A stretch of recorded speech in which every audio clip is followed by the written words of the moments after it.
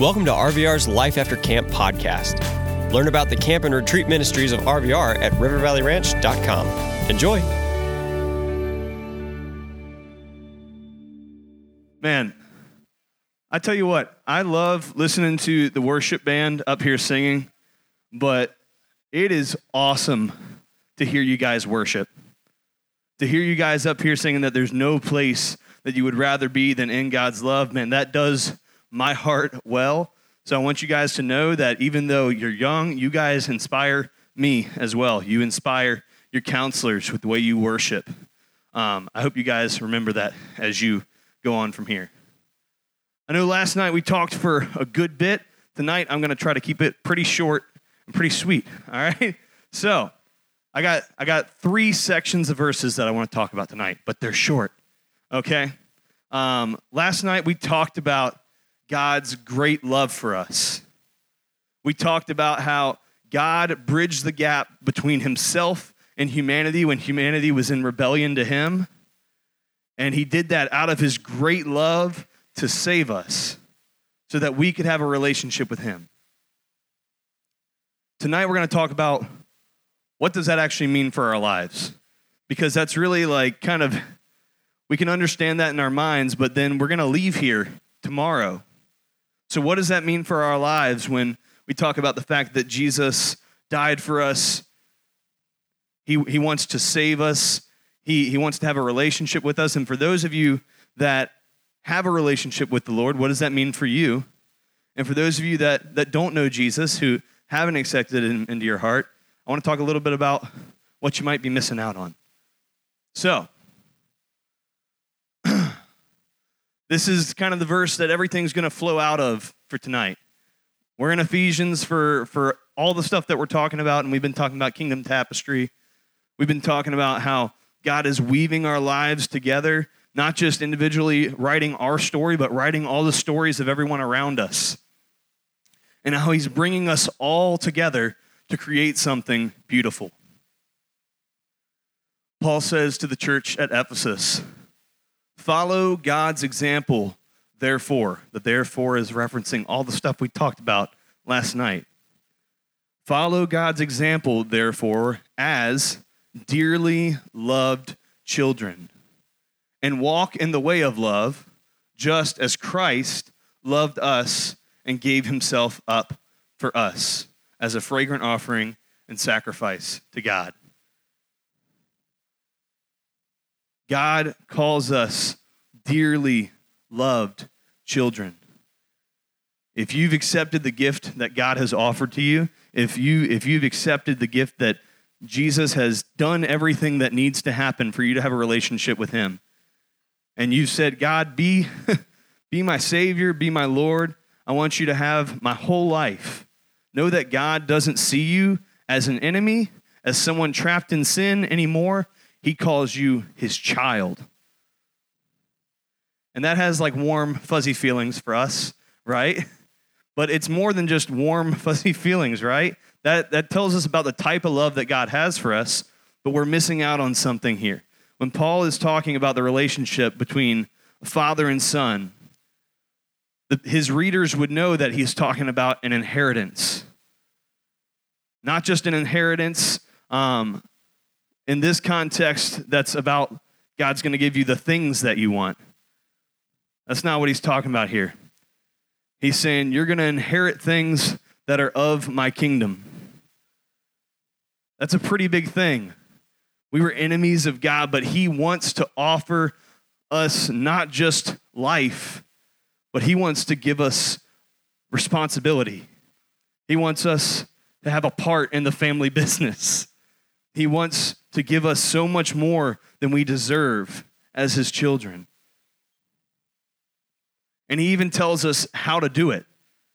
He says, walk in the way of love, just as Christ loved us and gave himself up for us. That's like, thanks for summarizing that, Jesus, but also how do I love people the way that you love me? Because you did some pretty crazy things to save me. So this is what we're going to get into. And Jesus when he's talking about the commandments, he talks about, it really comes down to two things. And you guys have maybe heard this before, but when Jesus is asked, what's the greatest commandment? He says, love the Lord your God with all your heart, with all your soul, with all your mind, basically with everything you are. He says, and the second is like it. Love your neighbor as you love yourself. So, before we get into talking about how we love our neighbor as we love ourselves, we're going to talk about what Jesus says is the greatest commandment. To love the Lord your God with all your heart, with all your soul, with all your mind.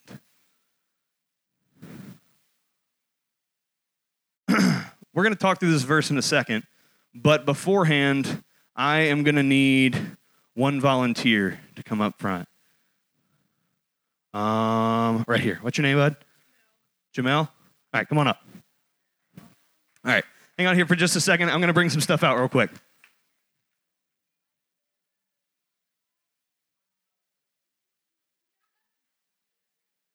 All right. Things might get a little strange. I've never done this illustration before. So,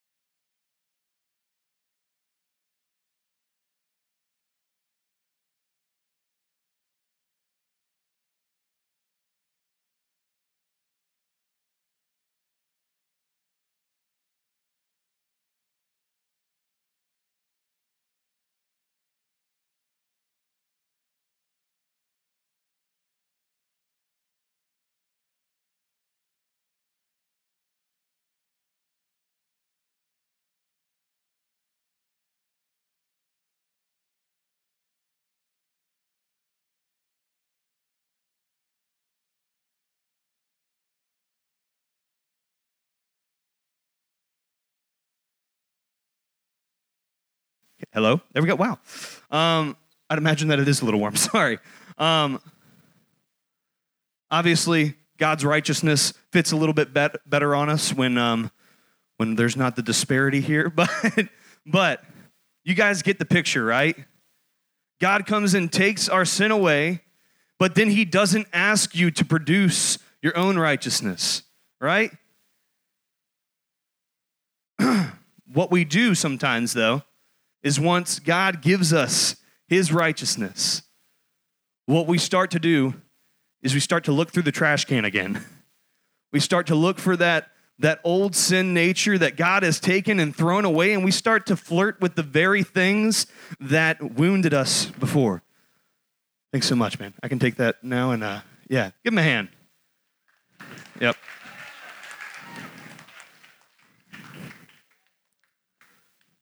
But guys, so often So often we go and we wear that sports jacket for a week and we think that things are good and everything like that. And then we're like, whatever happened to that old shirt I had, right? And we start to go back to the sin that was in our life. We start to go back to the things that separated us from God, that are against God's very nature, that wounded us. I work here full time, so that means I'm here year-round, which means I do a lot of weird tasks throughout the year. But one of the cool things I get to do is I get to feed horses in the wintertime, which is cool. But maybe what you guys don't know, and maybe the horsemanship girls know this, that horses are kind of disgusting animals sometimes. Yeah, sometimes they are. Trust me. I'll give you an example. So, we go and we feed horses. And while they're out in the corral, a lot of times, they do. That's exactly what I was about to say. They drop bombs. All right? And guess what? They don't have thumbs. They don't have a way to scoop it up. So that's our job. We go and we scoop this poop afterwards. We throw it in a wheelbarrow. And we go to empty that wheelbarrow in a massive pile. And then we move that pile away later on. But the point is, are y'all still with me? I know. I opened the can of worms. I started talking about poop. All right. So, hear me out. What these horses do is once they've gone and they've gotten good food, we fill up their thing with sweet feed, right? It's got molasses in it. It smells amazing. We give them good food. They eat until they're full. And then as soon as they go out into the corral, I'm telling you, these horses, we got water, we got all sorts of things for them. They go and they stick their head right in the wheelbarrow filled with poop. And I'm like, y'all, no, this is not what you want. This isn't good for you.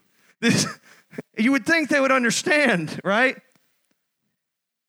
But man, that's so much what we do with our sin. That's what we do with our sin a lot of the times is we go back to it.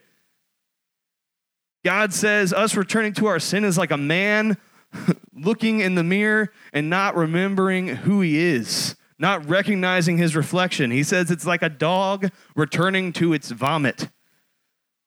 Yeah, that's rough, right? But you guys get the picture. There's better things for us. So, Paul's encouragement is to not keep on the old self, to take off the old self and be made new in the attitude of your minds. What's an attitude, y'all? Not like a bad attitude or a good attitude, but what's an attitude just at base level?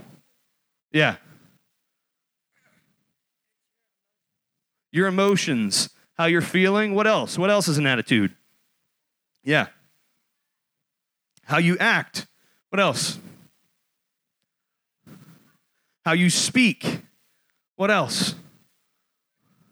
What was that? Your expressions. Give me one more. What else makes up our attitude? I saw a hand over here. Yeah, what else makes up our attitude? What was that? Our body movements, body language. Yeah, all these things are expressions of our attitude. And Paul says, be made new in the attitude of your minds. And to put on the new self, created to be like God in true righteousness and holiness. And how do we become like God? We already know it's not by trying harder, right? But maybe we ask God to come and give us his righteousness. Maybe we ask him to help us love people around us. Maybe we ask him to give us patience. Maybe, just maybe, we read his word. And we ask that God would teach us through his word. Maybe we get in community with other people that are striving to follow Jesus. Not perfectly, by the way. Churches aren't perfect, they never will be. But Christ is. So I'd encourage you Pursue the things of God. Pursue righteousness. We know what is good and what is bad in God's eyes through the scriptures. So I'd encourage you, get into God's word. Spend some time talking to him. You don't have to be eloquent of speech. You don't have to have the right words. You can talk to God the way you would talk to me or your friend right beside you. Trust me, he's big enough to handle it when you stutter. He's big enough to handle it when you don't have the right words. He knows you. He knit you together in your mother's womb. Yeah. You are God's workmanship. He knows you. So, we put on this new creation by, one, seeking to love the Lord our God with all our heart, with all our soul, with all our mind. And we also seek to love our neighbor as we love ourselves, as Christ has loved us. Ephesians 5:8 says, "For you were once darkness, but now you are light in the Lord. Live as children of the light." If you know Jesus, if you've accepted the gift that Jesus has for you, guess what? It's not just for you. Don't just hide it inside. Take it out into the world. You're about to leave the bubble, all right? We've got all the lights on in here right now. And I brought this little lamp out here, and it doesn't really add much light to the room right now, all right? But you guys are about to enter a place. We talked about the brokenness of the world, right? We talked about a place, the place that's around us. Maybe it's in your own home. Maybe it's in your schools. Maybe it's in your community. There's darkness out there, but you guys, if you've trusted Jesus to be the Lord of your life, you're a child of the light now. You're not darkness anymore. Can we turn off the lights real quick? All right. Now do you guys see the lamp? Now do you guys see the light that we have up here?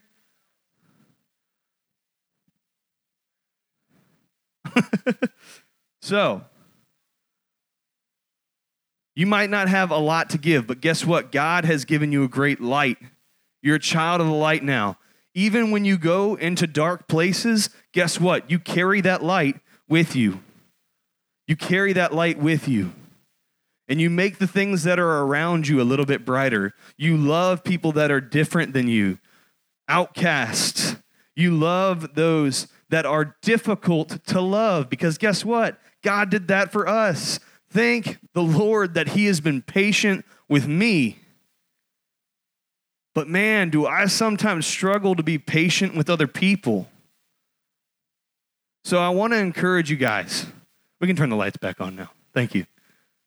By the way, give it up for our AV team back there that's been making it happen. So, one last thing, y'all. You're children of the light. Don't walk in darkness anymore, and know that that light is for everyone around you. So go and share the love that God has given you. Not just by doing good things, but share literally with your words what we've talked about this week, what God has done for you. Know that God wants to do that for other people too. Share that with your words, share that with your actions, and make sure that you display the light that's been given you to everyone around you. Thank you guys so much for your time and for listening. I'm going to pray for us, and we'll go from there. God, thank you so much that you did not leave us in darkness, but that you reached down to save us. You took our old identity and you gave us a new one. You gave us your righteousness. You called us to have an inheritance with you, God. Thank you for your great love, and that not only do you save us, but that you give us a great calling to go and take the love that you've given us out into the world. So God, we ask that you would call us out of our comfort zones, that you would help us to love people the way you love them, and that we would have grace for ourselves when we don't do it well. We would have grace for the people around us when they don't necessarily act the way we want them to, but we would have crazy grace and love for the world around us. And I pray that you would fill us all with a desire to seek after things that make you happy, to seek after things that are good and holy, and that we would not run back to the things that leave us empty. God, we love you. We thank you that you loved us first. All this in your name I pray. Amen. We hope you enjoyed listening to this Life After Camp episode.